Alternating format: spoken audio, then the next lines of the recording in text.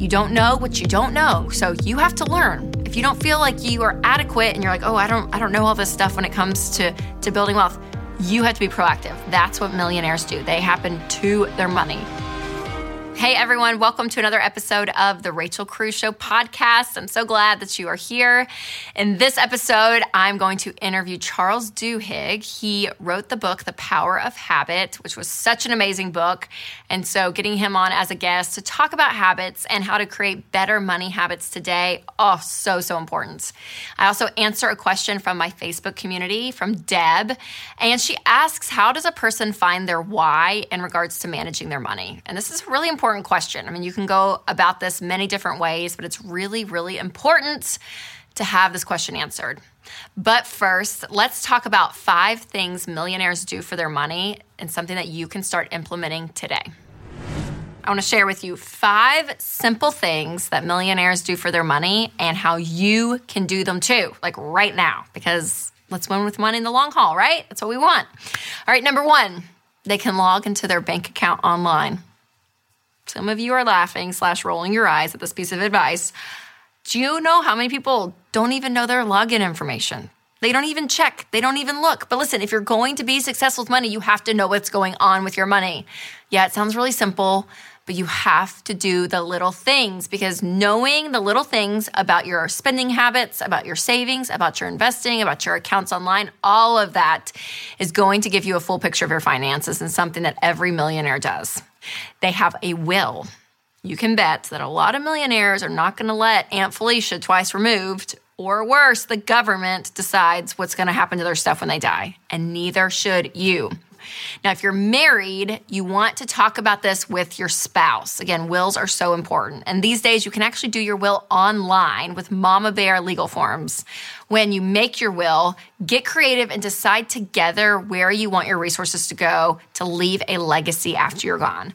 Mama Bear legal forms is affordable, easy, and you can do it all in the comfort of just your own home. So go to mamabearlegalforms.com and use my promo code Rachel to help. Number 3. They invest consistently. In our national study of millionaires, we polled the general population versus millionaires about the important factors of building wealth. Now, what's interesting is both groups agree that financial discipline is the most important factor when it comes to building wealth. But then after that, millionaires said investing was the most important part of building wealth consistently. Investing didn't appear for the general population until number 7. So I don't know about you, but I'm going to take my advice from millionaires versus the general population on how to build wealth long term. So investing is so crucial. That's why I want you guys out of debt with a fully funded emergency fund, and then you can speed up your investing so much easier. And if you want someone to help you, then you can look into one of our Smart Investor pros in your area. You can click a link in the description below, but find someone that can help you do this, because this is a huge key to building wealth long term. I mean, it's like your money works for you while you're sleeping, while you're hanging out with your friends. Your money is making money. It's amazing. Investing is amazing. Number 4, they plan for taxes. When you accumulate a lot of wealth, then you owe a whole lot more money in taxes. And even if you're not wealthy, you need to have a habit, you do, of planning for your taxes. This is really important. I remember graduating college, and we all had different jobs on my friends. And I remember like a year or 2 later, one of my friends was nannying for a family. And we were talking, and she told me like a year before that, she was like, yeah, I didn't save anything for taxes. Like, no one told me. She's like, I didn't know. And so we had this whole conversation about it. And I was like, oh yeah, this is like really, really big. Because again, you want to be able to plan for it. So think ahead. Taxes, they're important. Lastly, they advocate for themselves. You are your best advocate. This is true with your money. This is also true in life. I have kids, and I've learned, it is up to me. And if I'm not getting the answer I want from this doctor, I need to go find a specialist, or I need to do something, right? Or even our own health, like whatever it is, you're the one that's going to be looking out for you. And it's a lot of responsibility. It is, but it's really important. You have to be proactive when it comes to your career, your job, your health, every part of life, but specifically your money. So you don't know what you don't know. So you have to learn. If you don't feel like you are adequate and you're like, oh, I don't know all this stuff when it comes to building wealth, You have to be proactive. That's what millionaires do. They happen to their money. And so it's really important because we don't learn this stuff in schools. Maybe your parents never taught you. So that is why I'm so glad that you're getting the information to know, okay, how do I go out and win? And that, again, I see it over and over with millionaires. They are intentional. They happen to their lives versus their lives happening to them. And the same is true with your money.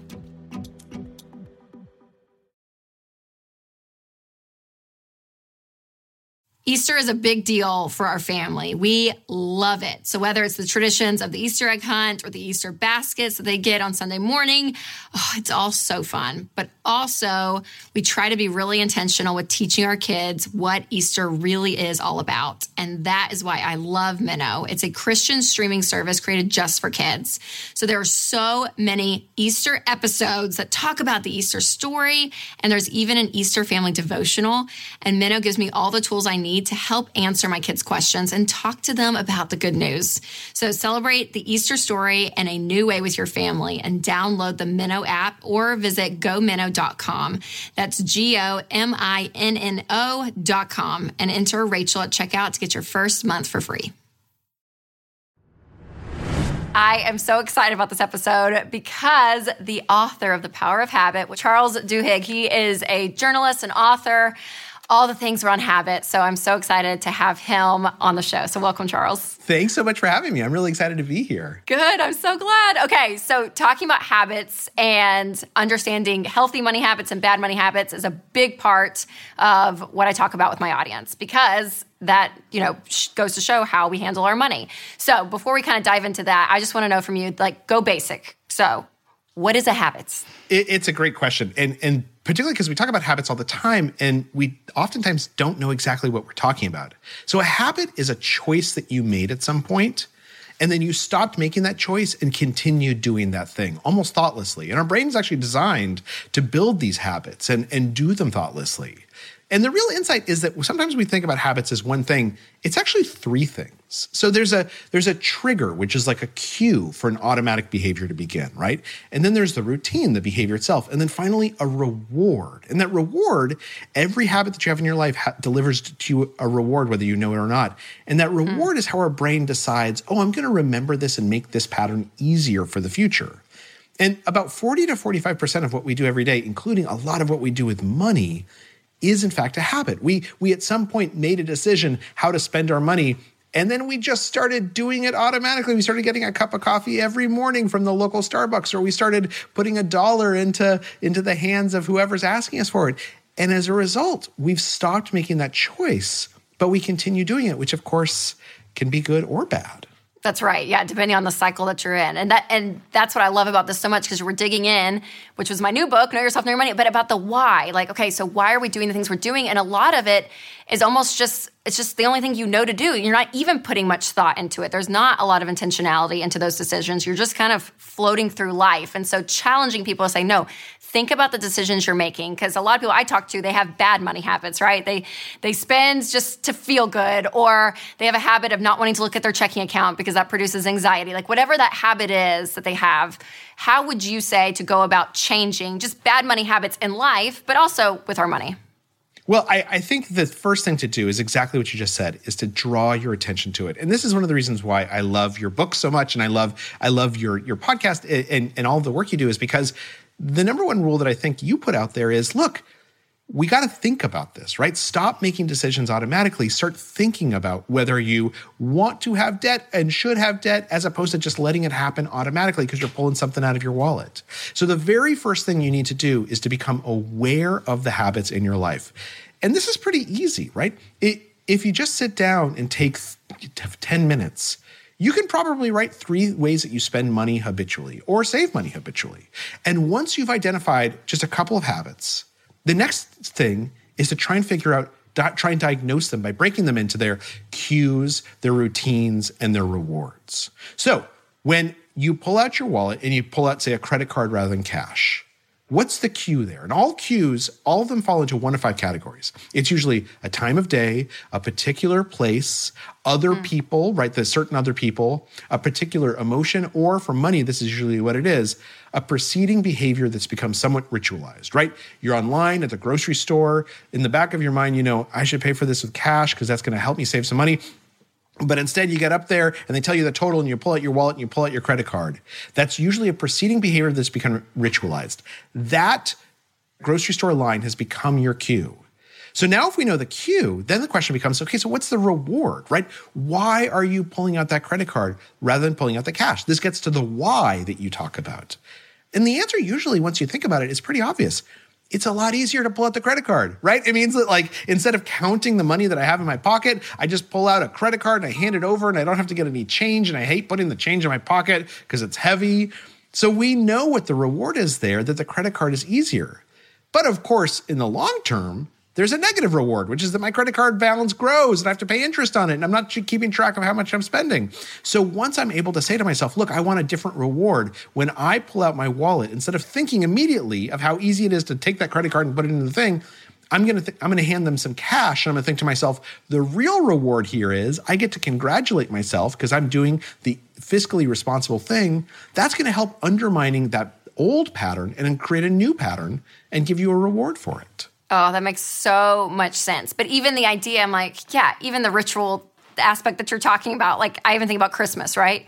It's like the one season in life I feel like everyone just justifies everything. Like, oh yeah, we're gonna just buy a bunch of stuff for our kids. They need it because we think the reward is they're gonna be happy.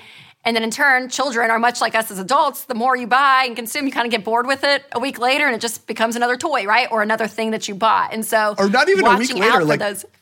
Exactly. Me and my wife do the same thing. Christmas is just here. We like wrapped all the presents. We put them under the tree. We're so excited. And then like 40 minutes after the kids open them, they found like the one thing that they like and the rest of them are basically forgotten, right? I know. But of course, we're really bad at estimating those rewards. We think that things are going to be much more rewarding than they actually are. We don't pay attention to rewards when they actually occur. And this becomes an interesting question when it comes to saving, right? So if you want to build a saving habit, how do you build a reward for it? Because we know that we need to reward that activity. And there was actually a series of really interesting experiments that was done. Some of them were done in Peru, in this small village, where what they did is they took a group of people who would come in every week and they would cash their paychecks. And for half the group, they said, when they came in and they cashed their paychecks, they said to them, look, do you want to save any of this money? And they had whatever option. They could either save it or they could take all of it. And for some of them, they said, if you save it, then 10 years from now, you're going to be able to buy a house with this. And then the other group, instead of saying that, they said, if you save it, I think you should go home and like tell your wife, hey, or your husband, hey, I saved some money today. Or maybe you have like take the evening off, have a glass of wine because you saved some money today. So they do these two things, right? One of them, they emphasize long-term reward, and one of them, they emphasize short-term reward. They found that the people who had a short-term reward, who focused on the immediate reward instead of the long-term reward, instead of what happens in 10 years, those people saved 70% more money. And the lesson here is, when you think about it, most of us, when we're saving, we're thinking about something that's way off in the future. We're saving for a mortgage or for a kid's college or something. That reward is too far away. If you save money today, you need to give yourself a reward today. And sometimes that reward is as simple as having a glass of wine with your spouse, or even just going home and saying, hey, honey, guess what I did today? I put away an extra $20 and that's going to pay off. Or even just writing it down on a spreadsheet, on a little book that you have to keep track of how much. You need to make some sort of ceremony from saving where you give yourself an immediate reward. And that's going to make it more into a habit. Oh, that makes so much sense too, because I always talk about having short-term goals, something that you can get within 5 years. You need to always be having that so you get that payoff. But that's me. I mean, literally, my husband and I will have this conversation all the time. We're even talking about 2021 and our financial goals and like kind of what we want for this year. And I'm like, he's like, okay, I want X amount saved. That can be our goal. And I'm like, okay, but for what? Like, I need the reward. Like, I am so on that train where I'm like, okay, well, I need to know for what. Like, I have to know that I'm not just saving into this black hole just for the heck of it. I need to know what that reward is. And so that make sense. How much do you think that plays in, that mindset that even people in Peru have, right? Not even just Americans, that our society, this century that we're in, right? 2021, this year, is so instant gratification driven. Do you think that plays into it? Do you think people would have had that same thought back in like 1901? I do. Is that a human nature or a society? Okay. I think it's a human nature. And I think what's important is something you just said. You said that for your husband, him being able to come up with a number and saying we need to save to this number, that is rewarding to him, right? And probably the way he does it is each week he gets 10% closer or 5% closer to that number. And just knowing that he's gotten closer to that number, that's rewarding for him. Whereas for you, a number is not rewarding. For you, being able to say, here's how we're going to use those funds. Here's what I'm working towards. That's rewarding. And what's important here is different people find different salience from different kinds of rewards. And we just need to know what we find rewarding.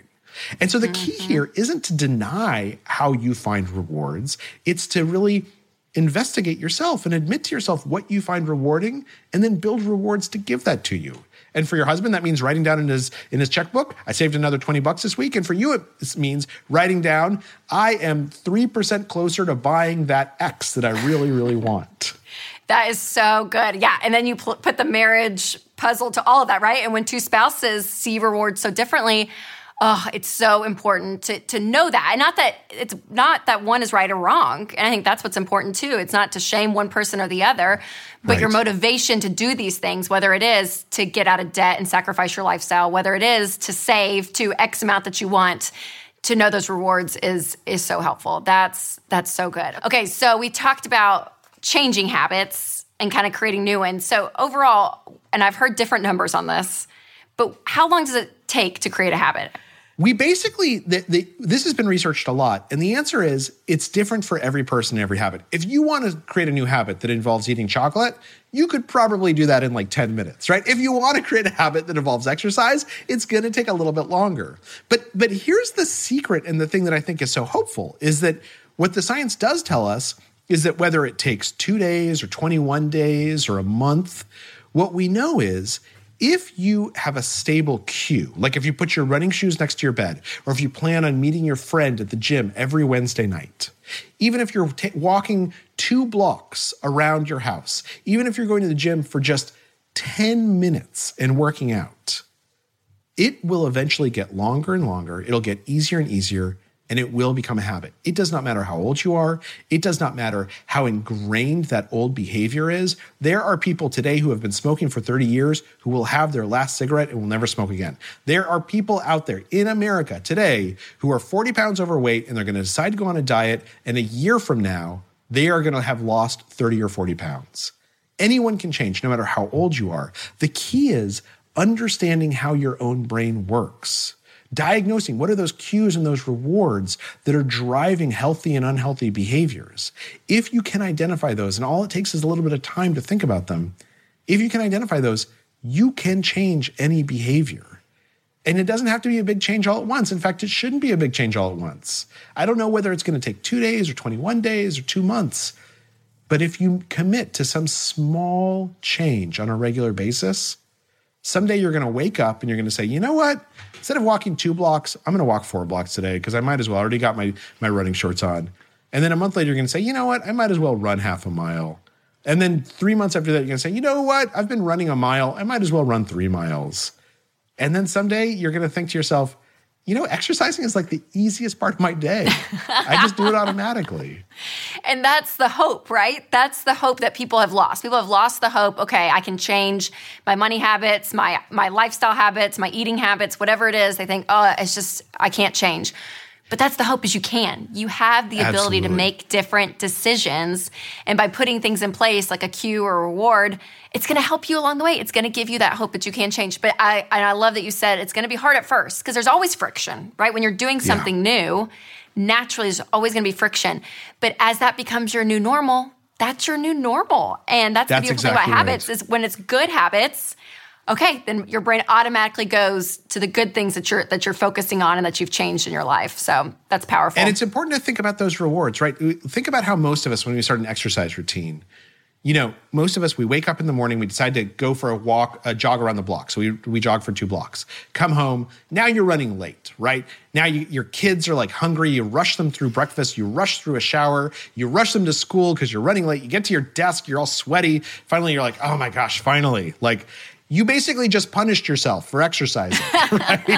And your brain pays attention to that punishment and says, I don't want to exercise anymore. I'm not going to make that easier.